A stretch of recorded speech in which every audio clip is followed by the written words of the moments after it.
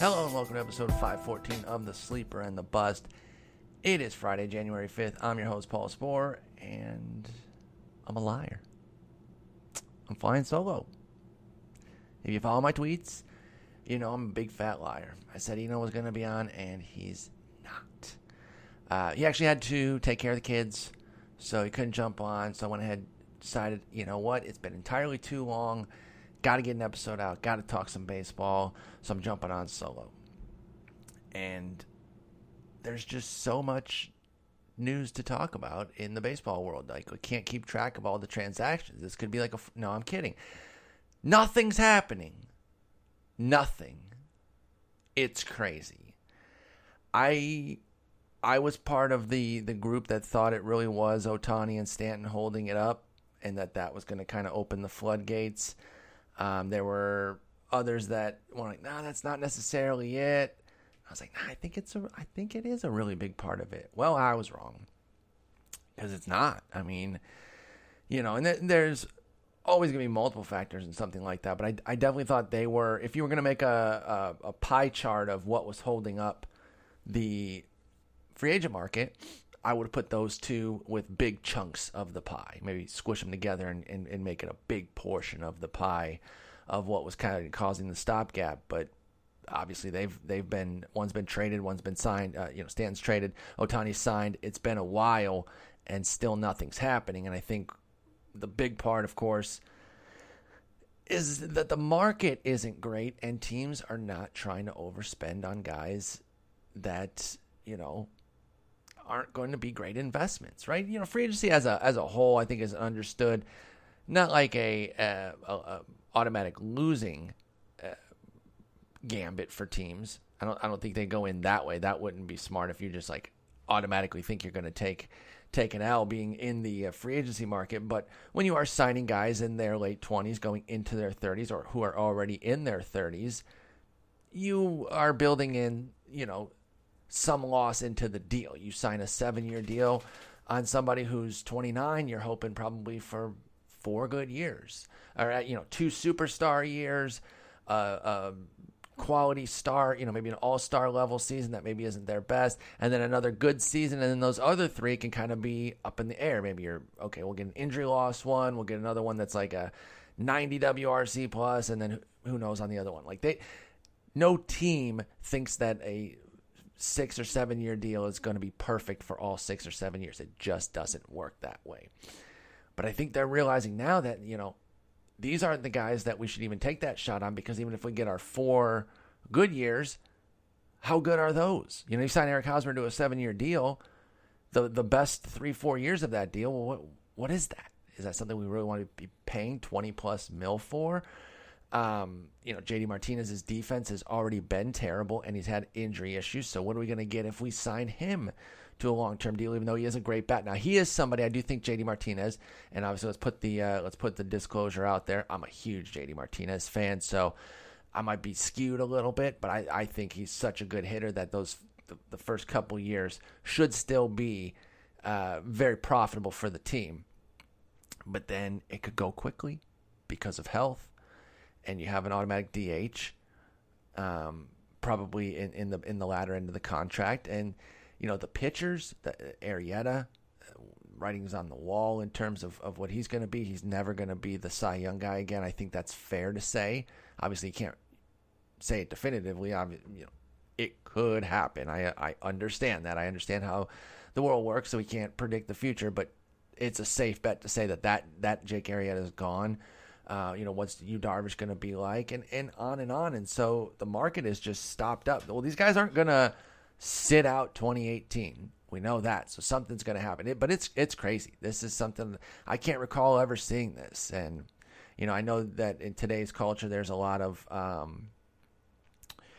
a tendency to be like, this is the worst of whatever this is, or this is the best of whatever this is. So I don't want to do that, but I really do feel that we haven't seen a market like this, especially because teams haven't always been smart about the free agent market. So I do truly believe that we haven't really seen a stopped up market like this before. Now, the interesting part to me is that yes, teams are getting smarter and they're going to be wiser about investing in, making Albert Pujols type deals. But at the same time, the free agent markets are going to get younger and younger because guys are coming up earlier. So just as the teams are getting hot to, not over investing in guys that aren't going to be good payouts, the market is going to shift and become something that you actually can once again invest in. When someone's becoming a free agent at 26, 27, well, then you can feel a little bit more comfortable giving him that 7-8 year deal because you can now start to think that, okay, maybe 5 years of this deal could be good. So it's all pretty interesting. That's a little bit more down the line. But this market right now, I just keep saying it's crazy because it is. It's crazy how stopped up it is. We'll see what happens. I still expect a flood of transactions here in January because these guys got to get signed. And it's going to come a point where there's talk to their agent and say, get something done. Okay, I got to know where we're living. I got to know, what's going on. I've got kids. I've got a family. We got to get this together. Let's go. So we'll see how it goes. But there's not a whole lot to talk about. I'm actually going to save it for Eno's next episode to talk about the Wade Davis thing. That's really the only big signing that's happened. I'm actually going to talk a little bit about a draft I'm in right now, and it's not just a mock. It's a full-on draft. It's the Beat Paul Sporer League over at Fantrax. A group of folks, 14 folks come in, 15-team league. Basically your standard NFBC setup, 5x5, 15-team league. The standard roster for a league like that with the 2 catchers. First, second, third, short, corner, mid, 5 outfielder, utility, and then 9 pitchers.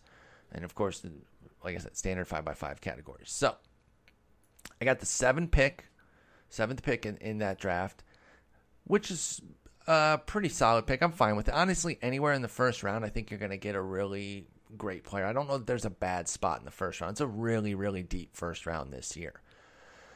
I'm always somebody that's I'd be open, even in a non-OBP league, to take somebody like Joey Votto, and he never goes in the first round. So, that's where we're at with the depth. Just a spoiler alert real quick, let's just jump to the end. Carlos Correa was the 15th pick in this round. There's not a bad first-round pick this year. So that part is nice. You almost, if you don't get Trout at the top, I think you almost do kind of want to be middle end, closer toward the back end.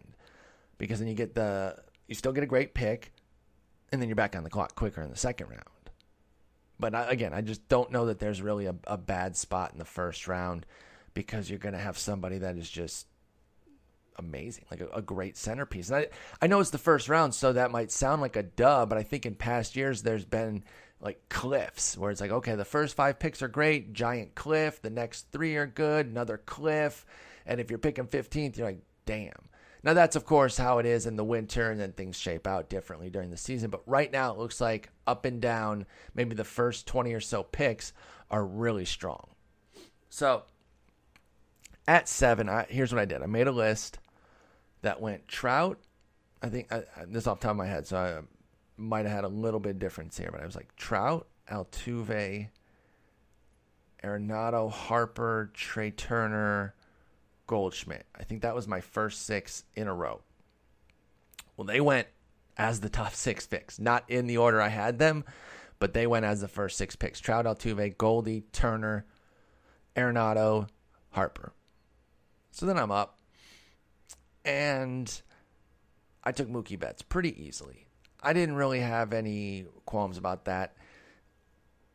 I'm okay taking Clayton Kershaw in the first round, but I don't... Listen, I'm... Hipster alert. Beep, beep, beep. Hipster alert. I was taking Clayton Kershaw in the first round before it was cool. Okay? So, your boy doesn't always get things right, but when he does, he's going to be an annoying douche about it. No, but I a few years ago, I was like, he's a legitimate first-round pick. Even though people don't take a lot of pitchers in the first round, he's so much better than the rest of the class that you got to take him. I'm a hipster the other way now. I'm like flat out stereotypical hipster on this. Like the guy who loves the music band, tells you that you got to listen to them, then everyone starts listening to them, and then he's like, nah, they're played out. Now I'm like, I'm not taking Kershaw in the first round. But it's not because everybody else is. Like I'm joking with the hipster stuff. It's because his gap between the rest of the pool there is not as substantial, and I'm not feeling comfortable about getting 200-plus innings. So he wasn't really a consideration for me. I love Charlie Blackmon. I really do. But I don't know. At 7, I was conflicted. And with Betts there, it was pretty easy for me to go Betts over Blackmon. I do think Mookie Betts, you look at his year last year, and I think I've talked about this on the pod. Was there anything about it that makes you say that the batting average wasn't basically just bad luck? I can't find it if there was. Like, I can't find anything in that season where I can legitimately say, you know what? Calling it bad luck is faulty. I don't know. Like, how? And I'm the last person who will just use BABIP and point to that as a mic dropper on something. You have to look beyond that. But I look beyond the 268 BABIP. Let's see his hitting profile. Let's see how much that changed. Oh, it was almost exactly the same. A little bit more on the fly balls. Trading some fly balls. Adding some fly balls for line and taking away from line drives. Obviously, that's something that's going to hurt a BABIP. Line drives are better for hits than fly balls. Okay, but not sharp enough to cut a BABIP. What is it, like 50 points? So that's out, and I'm just like, well, what are we seeing here? Let's take a look at his hard contact rate. Okay, that was actually up, and his soft contact rate was up not even a full percentage, 0.8. So he added hard contact, and it just came from his medium contact. So maybe there were more scorchers that just went right in people's gloves. He didn't use the whole field as much. He was a little bit more pull happy. 4 percentage points up, taking pretty much all from his oppo percentage for Betts. Again, these are tiny differences that don't really get to the heart of why his batting average would drop from 318 to 264. So I look at the BABIP, I look at the batted ball profile, I see that he didn't strike out anymore, he actually walked more. It was bad luck. I'm sorry. That's what it was. He had some misfortune, Mookie Betts did, to have that batting average. Everything else was in line. He still hit 24 bombs. He still had the exact same 26 stolen bases. I don't know how he's falling beyond 7 at the times when he is. And there are times when Mookie Betts is going later than 7, and I think that's crazy. I think he is a firm top 7 pick. He was the easy pick for me there. Okay, let me pull this up really fast. NFBC average draft position data right now, he's going 8th. Mookie Betts is good, but obviously that's his average, meaning he is going later at times, and I wouldn't let him get out of the top 10. I'm not saying you have to automatically take him 7 every single time, because you never know who's falling to you. If someone takes Kershaw higher and Harper's there, okay, whatever. But his max pick is 13. Someone got him at 13. That person is in a good position. I'd love to see the rest of how their draft turned out. So I took Mookie Betts number 1. Pretty slam dunk. He'll be 25. This guy's got he's 2 homers shy of 3 straight 2020 seasons. And of course, 2016 was a 30-25 season. And last year was a homer short of 25-25. So bottom line is he's a superstar, fantasy monster, easy pick. So then after that, I was like, you know what? I don't really know what I'm hoping falls to me in the second round. It's one of those situations. As good as the first round is, the second, third, fourth, and maybe even fifth becomes this amalgam of talent that I don't see a lot of sharp differences in. Cut to the chase on something. Anthony Rendon went in the 5th round of this draft. If he went in the 2nd, I personally wouldn't do it, but I would not blast the person who did it. And if he went in the 3rd, I would say that's probably around where he should be. I'm actually a Rendon backer, so I'm on the high end there. Let me see where he's going in the ADP. He's going at the 59th pick on average. Anthony Rendon is, and in this draft, that pick in the 5th round was Dun, dun, dun, dun. 63rd. So he went beyond his ADP. Like, that was a steal. Yeah, the 5th round, it was a steal there. So I was like, I don't really know who I'm hoping comes back. I'll just kind of play it by ear.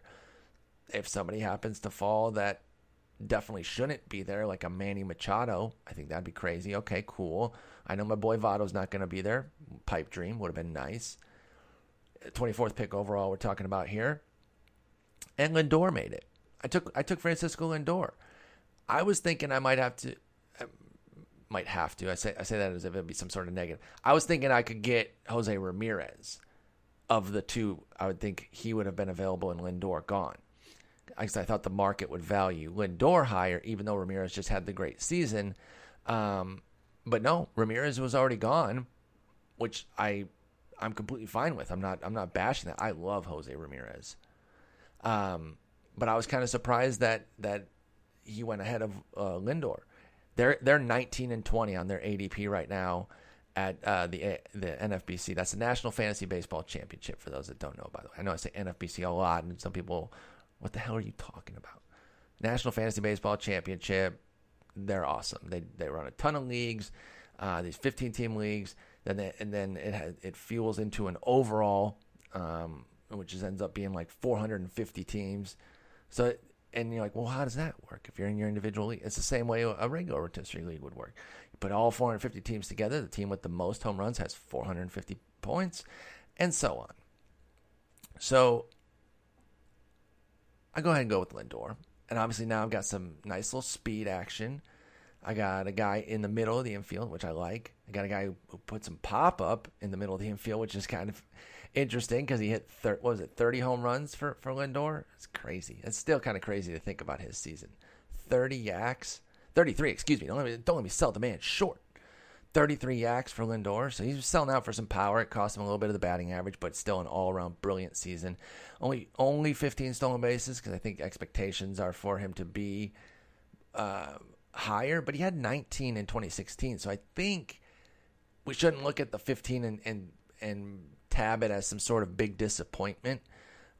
It's well within the ranges of where he could be. Now, he could go wild in a given year and steal 30, like if Francisco Lindor wants to, but I don't know that that's something we should put him down for. I think we should have him in this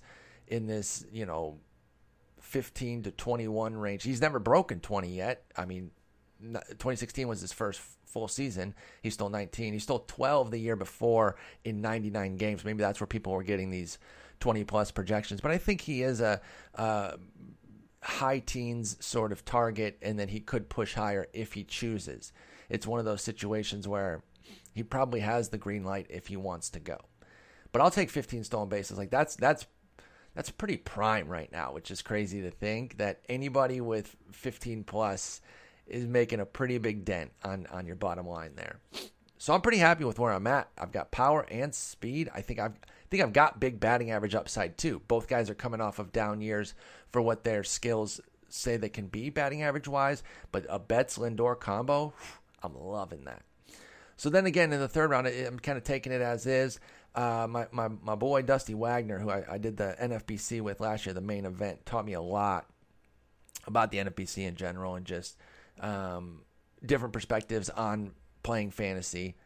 Learned a lot from him last year, and one of his not mantras, he doesn't just like blindly follow these mantras, but one of the ideas that he likes to uphold is building power from the middle out. Like getting some of that middle infield power can be where you can still get an edge in this power rich environment, right? We know that a raw home run total of like 20, 25 homers isn't necessarily hard to find, but when you're getting it at spots that other folks can't, that's where you can gain an advantage. So if you are getting that's why Gary Sanchez has such a high value. By the way, he went in the second round. He was the 19th pick. And to that point, when you can get 30 plus homers at catcher, when people aren't really getting that, they're getting their 20s, but you're still getting 13 more, and probably upside for even more. Gary Sanchez is a monster hitter. He's just absolutely insane. 90 ribbies at catcher, that's just bananas in 122 games. But so when you can get middle infield power, that's where you can still gain an advantage. And so with that in mind, kind of having Dusty, in the back of my mind there as I'm drafting, I'm like, you know what? What about Dozier here? Let's see if Dozier makes it. And as my pick approached, I saw that Corey Seager was still on the board. And I was like, well, I could take him too. Folks get a little bit too precious about the corner and middle infield spots. I get it, right? You want to hold them off if you can because somebody at that first third or short second could drop later in the draft, and it's nice to have the flexibility to move them in there. But it's just another roster spot like any other. So if there are two great shortstops that happen to fall into your lap in the first 3-4 rounds, don't eschew the second one because you're worried about filling up middle. It's just another position the way the second base position is, or your second outfield position. Like just fill it. So Seager's coming down, and I'm like, well, if Seager makes it, I'm going to take him. I've generally felt that Corey Seager's a little bit overrated in the fantasy market, but this draft was more in my thinking. They were saying, nah, let's push him down a little bit closer to where he belongs. I feel like he regularly goes in the second round, where I'm like, he's more of like a third rounder. He should be a firm third rounder in my opinion. And it's not always that way. Well, he actually has been so far in this market. He's 37th right now in the NFBC, which is good. I'm cool with that. And so he ended up going as the 36th pick, so right around his ADP. I was like, okay, cool. So I took Dozier. I got Dozier, who's actually 39th on ADP. So I was right in line with where the market is, and I thought that no need to get cute, no need to kind of reinvent the wheel or whatever. Let's just take a guy who's another power contributor with some speed at a position that isn't necessarily rife with power options, generally speaking. Obviously, these past couple years, power's been plentiful, but I'm still getting somebody at second base who can do really big damage. So went with Dozier. Now I've got two middle infielders. I've got three guys that all contribute double-digit speed, that all should contribute 25-plus homers. I am feeling good about the beginnings of this draft so far. This is a good team so far. And it's 3 picks. You don't want to go too hard on, making your team off of 3 picks. But, it's a nice start. So we're rolling right now. By the way, I guess let me give the first round. I know people love hearing first rounds. I'm not going to do every single round. That will be boring. First off, the draft's not over, so we couldn't do that anyway. We are in the 11th round, and I have made my 11th pick, so I'm just going to talk through the 11th round here. But the first round, for those curious, was Mike Trout, Jose Altuve, Paul Goldschmidt, Trey Turner, Nolan Arenado. By the way, remember when people were making fun of me and Jason for taking Trey Turner, 9th in labor mix last year? Yeah, relax, folks. Bryce Harper, Mookie Betts, Clayton Kershaw, Charlie Blackmon, Max Scherzer, Giancarlo Stanton, Corey Kluber, Chris Sale, Chris Bryant, and Carlos Correa. That's the first round. And I know I've been braggy already with the Kershaw hipster thing and then the Turner thing. I will take my L's when I get them, but that means I get to be a little bit of a clown sometimes when we hit a little homer. Okay. And I fully agree with where Trey Turner's been going, by the way. The market's been super aggressive on him. I completely get it. I'm fully on board with it. I know it's been eye-popping for some to see him go consistently as a top 5 pick, as high as pick number 2, but I get it. And his ADP is 4, the 4th player off the board for NFBC leagues. So that's where he's at right now. All right, so where were we? We got 3 picks. Oh, another interesting thing was in November in the NFBC draft we did at the Arizona Fall League, I took Alex Bregman in the 3rd round, and I thought I was boosting him. I thought, okay, I'm taking him in the 3rd round here. I'm getting my guy. I know he's not going to make it all the way back. I picked 15th in that draft, so I was going to have to wait all the way through the rest of the. Wait, no, that would have been at the end of the 3rd round. Okay, I guess I could have waited. Well, no, because then my next pick's in the 4th round. Yeah. I wasn't thinking he would make it all the way back through the 4th and to my 5th pick. And I think I'm dead right on that. That's why I took him there. So I took him in the 3rd. I actually paired him with Billy Hamilton. And he's been going in the third a lot now, which again kind of surprised me. I didn't think that was necessarily where he was going to reside. I get it. I obviously believe in it because I took him in the third round of a draft. I'm just, like I said, a little bit surprised because I expected to be on the high end there. So turns out I'm not. He's 36th as an ADP. Alex Bregman, man. He's a stud, though. I really think he is. Going to be interesting to see what kind of year he can have. Okay, moving on. Fourth round. Thinking, okay, pitching is weird this year. And I'm sure that's something we say almost every year because pitching is always a weird market. It's always so interesting. And I think it's it's definitely the place where I think leagues can be won and lost more often than not because people have such different approaches. You can only have so many different approaches to hitting. And I just don't, because there's not going to be as much volatility as there is with pitching in terms of how people value them. So I think that's why pitching is such a fascinating market. So I think this year you get through your top 20, 25. Let's call it 25. Let's just say through your top 25, and you can feel pretty strongly about that group. And then, you know, the glob of talent here I was talking about in the second through fifth rounds of drafts as a whole, I think there's a similar glob of pitching. And it's around that pitcher 26, and it can go as deep as like 60. And I know that sounds so crazy because that's so many pitchers.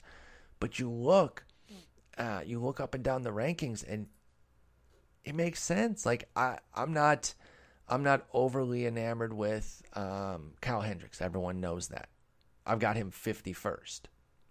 Somebody could have him 28th, and while I don't agree, I don't think it's the craziest thing ever.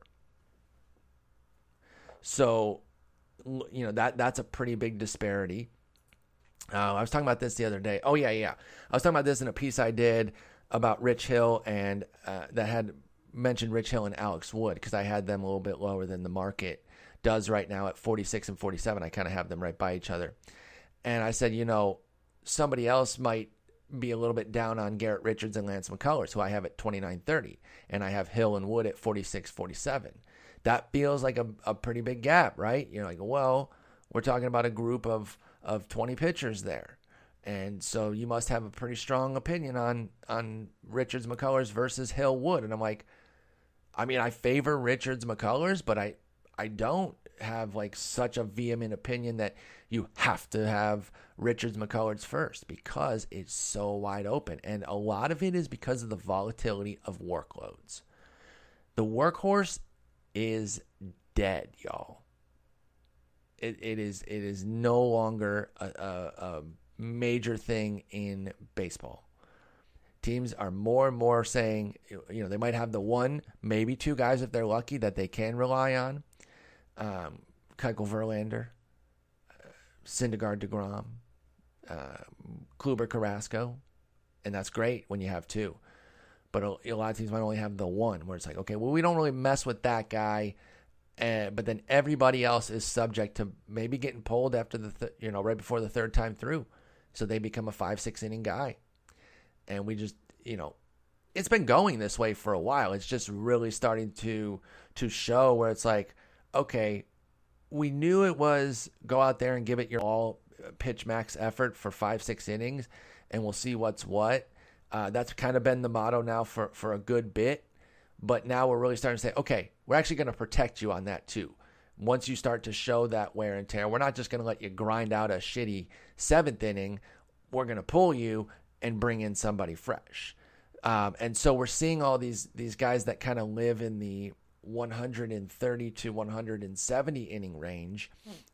And so it leaves the interpretation of assessing these guys wide open about how you feel. You a big Luke Weaver guy? You think he's going to put up that big 180 inning season this year? Well, you might have him in your top 35. And I love Luke Weaver. I saw him at the AFL, and I was a huge fan. And it turns out maybe I'm not as big of a fan as I thought because people are ready to go bananas for him. Okay, it's really, really funny that I chose that phrasing. I swear I had not seen this. I said people go bananas for him. The team in my league that took him is called the Savannah Bananas. I swear I did not see it before I said that. I say bananas all the time. I think I can confidently say that you guys can trust that I didn't see that pun before it happened. Incidental pun. But he was the 29th starter off the board. And again, I don't have him as 29th, but I don't think it's so outrageous. I don't think the guy made a catastrophic mistake. So, it's really interesting with pitching, and that gets to my 4th round pick. I wanted to get somebody that I feel is in that level of acedom where, as trustworthy as you can get without being those top, say, 10 guys, which for me right now is Scherzer, Kershaw, Sale, Kluber, Thor, Bumgarner, DeGrom, Carrasco, Verlander, and Greinke. That's my top 10. And Carlos Martinez, Strasburg, Archer, and Darvish are in the same tier as Greinke, so they could very easily be in 10 themselves. So that top 14 really accounts for my top 2 tiers, and those are the guys I would really like to have my ace from. Yes, I still believe in you, Darvish, okay? I understand that those World Series games were really bad, but everyone was saying the balls were different. He had 2 really terrible outings. Is he a garbage pitcher now? I mean, come on, folks. Let's relax. So yeah, I wanted somebody from that, and I was able to nab Carlos Martinez. And I got Martinez as let's see, what pitcher was he off the board? He was that was Carlos Carrasco. He was the 14th pitcher off the board. So I got him a little bit later than my rankings actually have him. And the guys that went above were Luis Severino and Robbie Ray, who I don't have quite that high. I have Severino at 15th and Ray at 18th. So I'm not too far off, but I did not have I do not have them ahead of Martinez. I went with Martinez. Very happy to put him as my ace. I'm completely fine with that. I think he's a fantasy ace and is still showing the potential to be a true MLB ace. Now, what's the difference there? There's really not maybe that much. The whole ace thing, I'm really not even going to delve into it, because the whole ace thing is really kind of a feel, a personal thing of what you believe a true ace is. For me, it's somebody that I confident for a fantasy ace, somebody I confidently believe is going to log 185 or more, strong innings, with strikeouts too. They don't even necessarily have to be on a great team to get wins. If they pitch well enough, they should get the wins. They could be on the best team and get 14 wins. They could be on a garbage team and get 18 wins. So I don't, you guys know I don't concern myself with that. I'm looking for the ratios, the innings, and the strikeouts. And Carlos Martinez delivers all that, and I still think has room to grow. He's doing that whole thing, transitioning, as they say, from a thrower to a pitcher. He's still got 100 in his back pocket whenever he needs it. He can just rifle it up there, but he's also understanding that using the slider and the changeup, that's fine too. You don't have to go there and try to blow everyone away with 100. This dude is just legit. So easy to take him. Got him as my ace. Let's roll. 5th round. Coming back, and I'm thinking, well, do I want another pitcher or do I want to get a hitter? Well, at this point, I'm like, dude, Anthony Rendon's still on the board. If he freaking somehow makes it to me, I'm taking him. Well, as I spoiled it earlier, he went 63rd, which was a couple picks before me. I had the 67th pick, so it wasn't quite nice. By the way, Chris Davis did go 69th. That's Chris with a K. Very nice pick by Punisher in my league. So I had pick 67, and I was looking at it, and I went ahead and went back to the pitching well right away. And I went with somebody who is a little bit more on that stability, I don't even want to say high floor. Sometimes might come off as an insult, like, oh, I don't think he's that good. It's just a high floor. No. This guy's actually a damn good pitcher.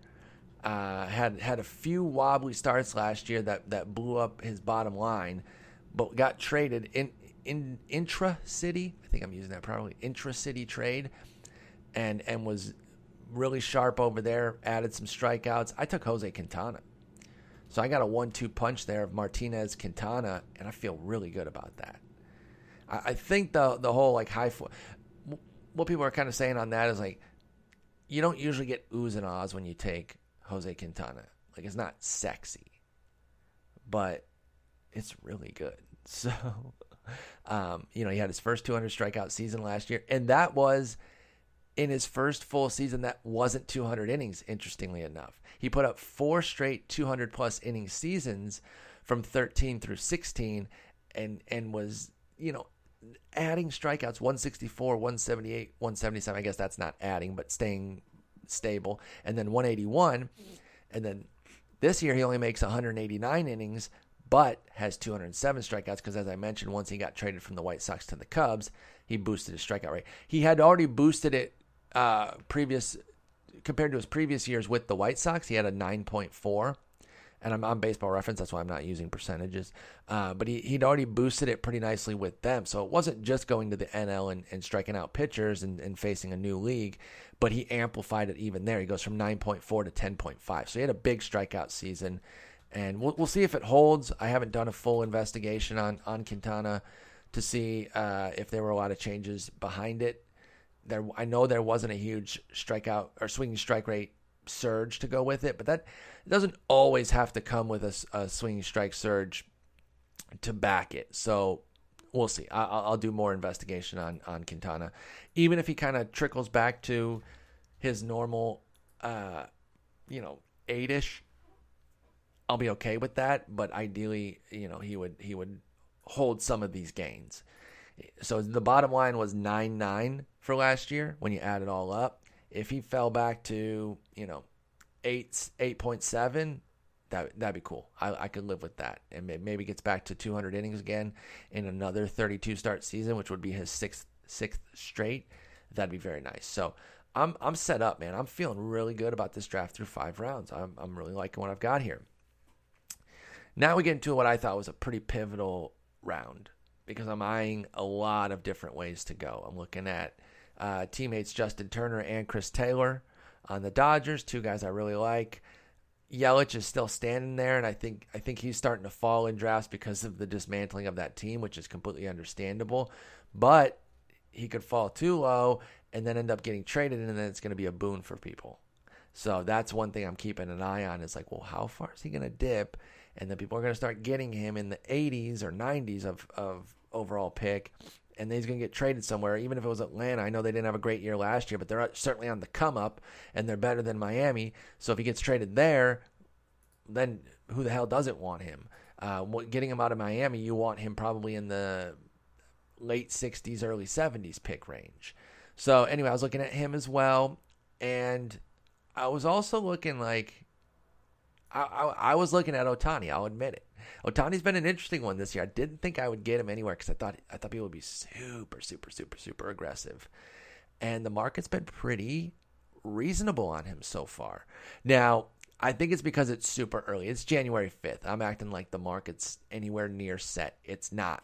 This is still very, very early market. I think because I've been in so many drafts already, mock and real.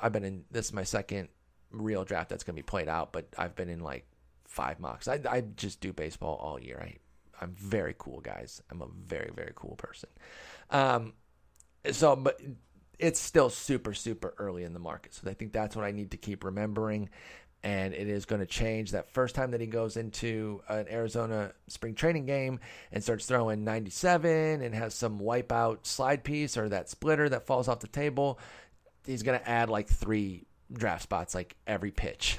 And it's just going to be, okay, now he's picked 28 overall as opposed to like the 28th starter. So I was looking at Ohtani too. I was like, you know what? I'll go 3 pitchers in a row and I'll see what I can do here if I get Ohtani at pick 84. Well, he went pick 82, so okay, that took him off the board. And by the way, so Turner and Taylor and Yelich, they all went. I was looking at all 3 of those guys. They actually went in a row. And I had Taylor, Turner, Yelich on my board, and it went Turner, Taylor, Yelich. So 78, 79, 80 for them. Ohtani at 82. And then Rafael Devers right before me. I wasn't really looking at him. Not that that's a bad pick. I just wasn't necessarily eyeing him. So then I was like, well, okay, what do I want to do here? One thing, I'm a little torn on this as well because last year I remember it was like, yo, first base has like this plateau, and it was kind of a down position because we didn't have a lot of trust in first baseman out there. So I was like, oh, what do I do here? Well, and then we had the homer explosion, and everybody and their brother hit 25 plus homers, and all these guys like Rejuvenated, Smoke, and Lomo, and all these sorts of guys. And so it's like, you don't necessarily need a prime first baseman. If you don't get one, don't force it. Don't take freaking Eric Hosmer or something like that. Or, I don't know how I feel about Will Myers. I really don't. Like, I see the fantasy numbers. They're there. I just don't know how I feel about him, but that's a guy I could have looked at. So I was looking at maybe taking a first baseman. I went a route where I said, okay, I'm going to take this guy here who is a first baseman, but if another guy falls to me, I'm going to move my pick here to the outfield because I only have the one outfielder right now. So I took Ian Desmond. I'm still on the Ian Desmond train, guys. I know some of you are rolling your eyes so hard that they flew out of your eye sockets because some of you just cannot deal with Ian Desmond. I'm not one such person. I know that he had a brutal debut last year with the Rockies. We're like, oh, he's going to the Rockies. This guy's like a 2020 guarantee for several years. Now he's going to go to Colorado. Sign me up. Hooray. And he labored through kind of 95 games. The power wasn't there. He still did steal 15 bases in 95 games, but he only hit 7 homers and 274 average, which is fine. That was actually one of the brighter spots because he had a 345 BABIP. He's always had a pretty good BABIP, and I figured Colorado would enhance that. I'm sure that helped protect him, even though he wasn't at peak. But I don't think he's done. I think a healthy season from Ian Desmond's still going to deliver 2020 potential with upside for more, of course, because of Colorado. So I'm going back to the well with him. I go with Ian Desmond, and I think the market they're not as high as I am at 84, but this is a draft where I not this specific draft, just honestly any draft I'm in, I'm gonna get your guys sort of thing. I'm not trying to worry about what everyone else is gonna do in terms of sniping me or whatever. But if I feel comfortable for a guy, I'm gonna take him even if it's 25 picks over his ADP. If this had been a NFBC draft off of their website and this would have counted in their ADP, my pick of Desmond at 84 would not have been his highest. He's gone as high as 80. But he has a 115 ADP, so I took him a little bit higher. But I wasn't getting the warm fuzzies about anybody else, really, once that other group of guys went off. There were some other folks, other pitchers I could have taken, but I wasn't really going to get a third pitcher unless it was Ohtani. And I wasn't certain on taking him if he had been there. He was just somebody I was considering. But Paxton went right after. In fact, the guy who took him, Team Thompson, was saying, Spore, don't you snipe my pick. And I was trying to look around the board. I was like, I wonder who he thinks I might take. And then when he took Paxton, I was like, okay, that makes sense. But once I got Quintana, I was fine not necessarily zeroing in on starter in the 6th round. So I take Desmond. Another guy, by the way, I got some more speed. And I do think that the power will be there. Now, I don't have the overwhelming power from him. And if I do have to keep him at first base, I'd be a little bit short there, but hopefully I'm making up for it elsewhere at those middle infield positions.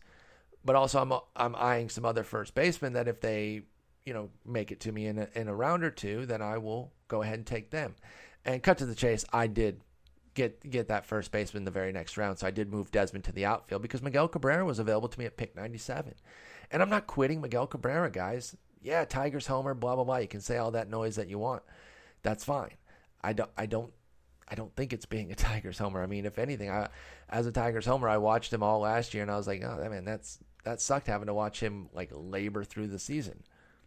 But I don't see any scenario where this guy's done being a productive player, assuming even a modicum of health. I don't think he even needs to be, peak 100% health to get back to being a beast. And obviously he was not healthy last year, far and away his worst season. And I know he's going to be 35, but are we really thinking he's done? I don't subscribe to that. And I'm willing to take this shot here at pick 97 on Miguel Cabrera. And so I went ahead, slotted him in, boom, got my first baseman, moved Desmond to the outfield, and I feel like I'm set up. Now I got a guy who can deliver that premium power if he's healthy. It'd be great to get a 30-homer season. No, I'm going to pencil him in for more of the batting average than the homers, and let's get him back up to, say, 24 to 27 homers. That would be completely fine, and I still am going to need some power down the line here. But now I got another potential batting average guy, a big run producer. I know it's not a great team, but I think he's going to get his. And I think, again, that price, if I'm taking him in the 5th round with Miggy, then I'm asking him to do a lot. Getting him in the 7th round, I'm not putting a huge burden on him, and I can even sustain injuries too. Like, it doesn't have to be a perfect season, and yet the upside is still there. Keep in mind of what he did just in 2016 when he went 38, 108 with a 316 average. Now, the 108, I say that's his ribbies. I say that's with a much better team, okay? So let's not even factor that. 38 and 316. I mean, we're a year removed from that, okay?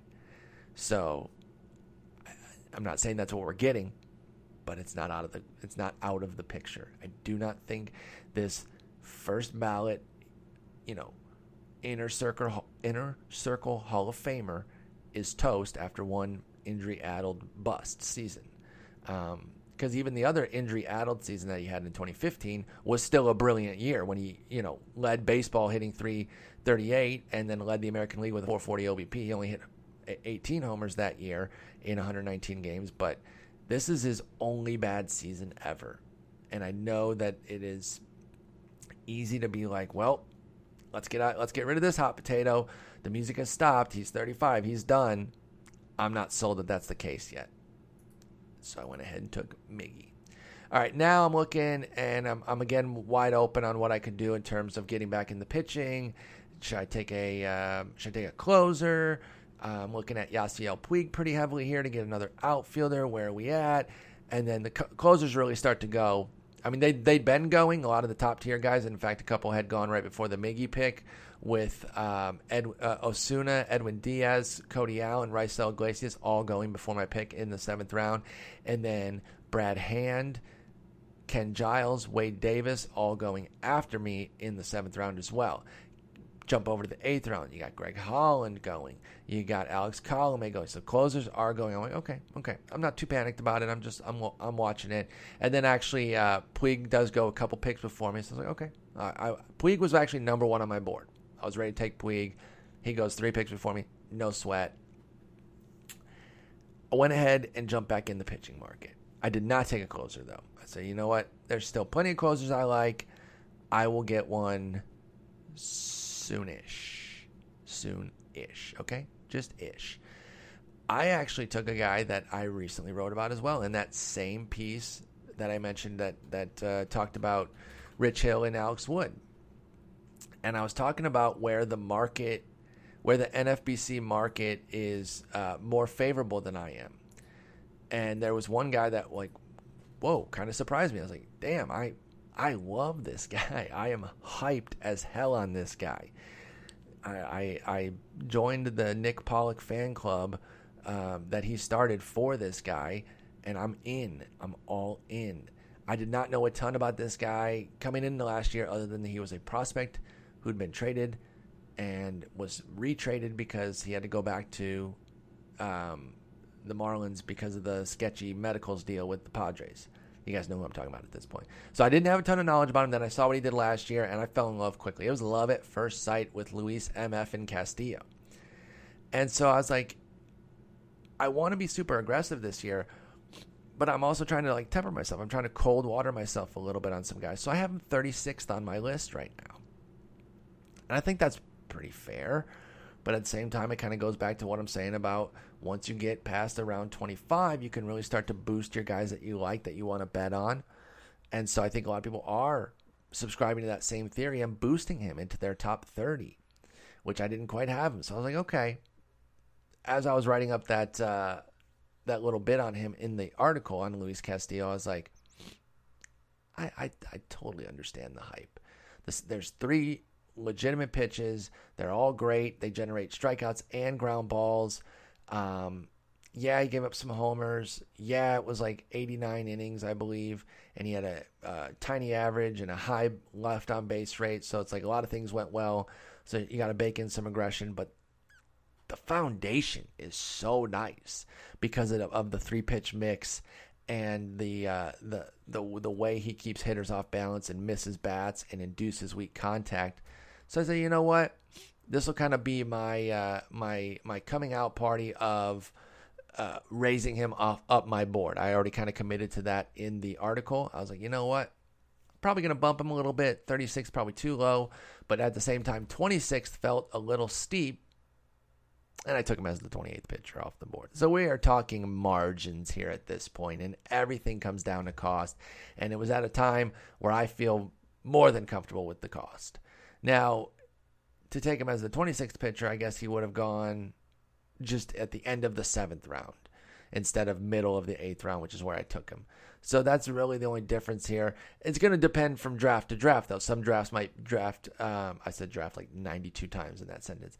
Some drafts might take pitchers a little bit more aggressively, and then all of a sudden your 26th pitcher is going in the 6th round or something. And maybe that's where I tap the brakes and say, I can't take him here. I want to take a Turner, a Taylor, a Desmond, guys like that. So it's always going to depend on the cost. But I had to get some Luis Castillo shares, and I got an early one. Actually, I got 2 because I took him in Arizona too. But that was before the market.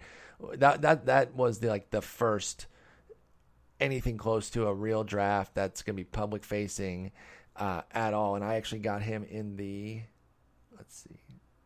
Oh, I got him in the same exact round. I got him in the 8th round. That's interesting. So that would be. Let's see, what pick is that? Sorry, guys, doing math on the pod here. Wish I could do math in my head. Wish I had a good brain. So I got him with the 106th pick in that draft and the 114th pick here. So I'm full of crap. I just love Luis Castillo. Why do I have him 36th? I needed to move him up. So I did. I moved him up. Luis Castillo, welcome to the team. You're a stud. We now have Carlos Martinez, Jose Quintana, and Luis Castillo. Hell of a trio as far as I'm concerned. I'm feeling Gucci. Next pick, I really like this one because this guy keeps getting taken out from under me in mocks and everything, and I'm just like, could you guys stop? Why are you even paying attention to this team? They're not good yet, okay? Lay off the freaking Padres. Don't be trying to take guys that I want to take, you jerks. No, I guess the market likes this guy, and they should. He's got more punch than I realized. It's not overwhelming. I don't even think it's necessarily going to be 20-plus homers this coming year. It could definitely develop into that down the line. But I'm drafting this guy more for the speed. And 17 stolen bases last year is not jumping off the page, but I do think there's the potential for more. And if you're giving me mid-teens power with the potential to be a 30-plus stolen base guy, which I think this guy could do, then I'm all in. He's going to be 23 next year. And I was like, okay, before you freaking jackals can take this guy out from under me, I'm going to get in on the Manny Margot situation here. So I went ahead and took him at pick 127. Didn't really have any other considerations that I was looking at very sharply. That's who I wanted, and that's who I took. Some of the other guys that I was considering, none of them went. So it's not even worth really getting into them because I actually took another one of them with my next pick. So I got Manny Margot, round 9, pick 127. And then I jumped in on the Gregory Polanco train in the very next round. So I'm really starting to get the outfield together. Not that there aren't outfielders for days, but I want to get kind of my stable guys here, and I can still draft one for utility later. I can put some on reserve. It's all right. Like, I'm not worried about, quote-unquote, blocking up too many outfield spots or anything, too. I know some people will bypass good outfielders in these mid rounds here because like, no, I can wait, and you can, right? There's really good outfielders. I'm not saying that that's a bad idea, but don't, just because there's capable guys that you can put in, like a Corey Dickerson that you can get still like 100 picks from where we are now. Well, maybe that overstates it. I don't know. And actually, probably, like, he goes really late. Just because you can do that doesn't mean you should bypass getting somebody like a Manny Margot. That's a bad example because Margot has the speed or whatever. I should probably talk about somebody who has speed like, I don't know, Aaron Altair. Aaron Altair is, he's an interesting one to bring up too, because with the Carlos Santana signing, it moves Rhys Hoskins in the outfield, et cetera, et cetera. Well, Michael A. Taylor, right? Okay, just because you can get Michael A. Taylor down the line, I don't think that means that you should automatically. I love the blind resume stuff where they take off the names, they show you like, hey, you can get this kind of production later, and then you are get this guy, and this guy costs a heck of a lot more. I love that stuff, and it's very useful to point out that there are name value guys that are boosted up simply on that name value, and they necessarily shouldn't be. But there are times too where just doing the blind stat line, sure, but that's not 100% who they are. You're taking upside as well.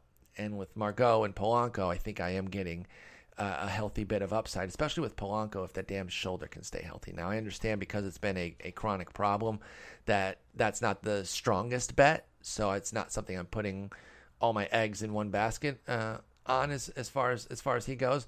But that's also why I was able to get him in the 10th round.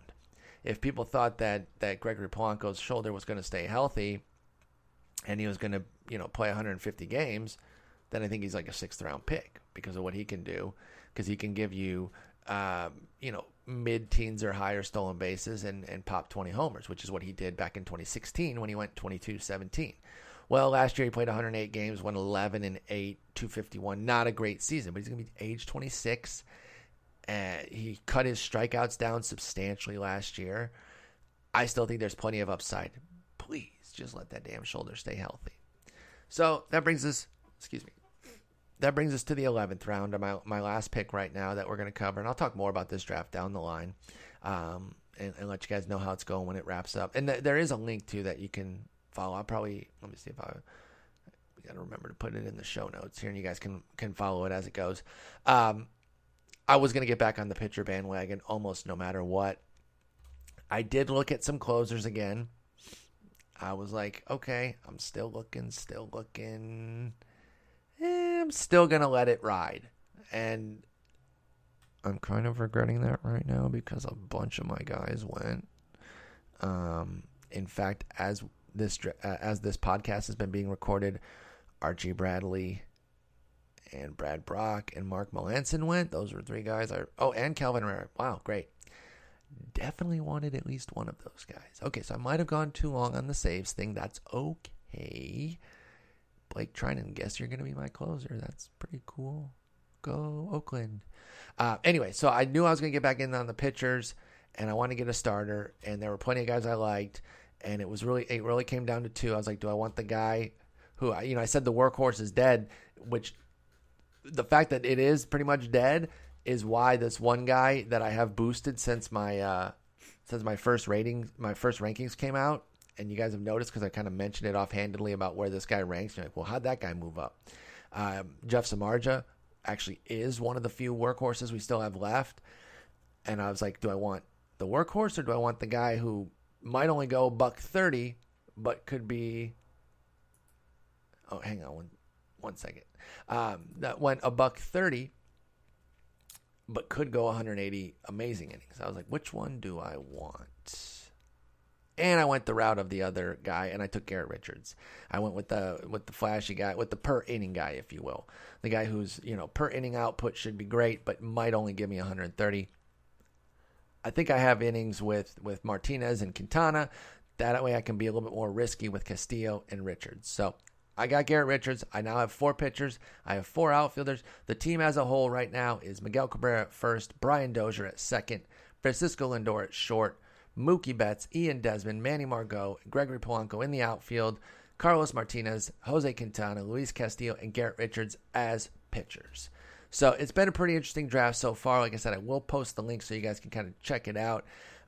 Some interesting things that have stood out to me, like I said, was that pitching was pushed down just a little. I thought there'd be a little bit more of the starters taken in the 3rd, 4th, and 5th rounds, but I think people were really more aggressive on the hitters, which has left some guys open. But that's why the 7th round was all pitchers except for 4 picks, including one, my Miguel Cabrera pick. And we're seeing the 8th round was all pitch. Well, it was basically all pitchers except for, no, it was about half and half. Excuse me. but the ninth round was pretty, like, we're seeing a lot more pitchers taken now. And we're seeing these young guys just keep getting boosted. For those that want to know, Ronald Acuna, 89th pick overall. That was pretty interesting. As I mentioned earlier, Ohtani was the 82nd pick. This is going to be a fun league. It's going to be a tough league. These people know what they're doing. This league last year was really difficult. And we'll see if they can, in fact, beat Paul Sport. It's not that big of an achievement. I could beat myself in a league. I'm a clown. That doesn't make any sense. How can I face myself? Anyway, I just want to get a podcast out for you guys. It's been too long. I wish there was news. Obviously, the holidays were part of it, but the real fact was, like, there's nothing urgent to jump on and really dive in on. So hopefully over the weekend we can get some moves, or early next week, and then that way when Eno and I jump on, there's something to talk about. I think I'm also going to do an episode with Justin Mason next week, where it's just he and I talking. So look forward to that. We're going to get back into the swing while we're doing the regular podcast. The season is amping up, and you know, we're still kind of on the roller coaster where it's like we're in the upward, but then we're about to really, really get going, and you're going to start to see, you know, the 4 or 5 articles every single day at the site, the 3 to 4 pods a week, et cetera, et cetera. We're not quite there yet, but we're inching very close to it. So anyway, hope you all have a great weekend. Thanks for listening. Peace.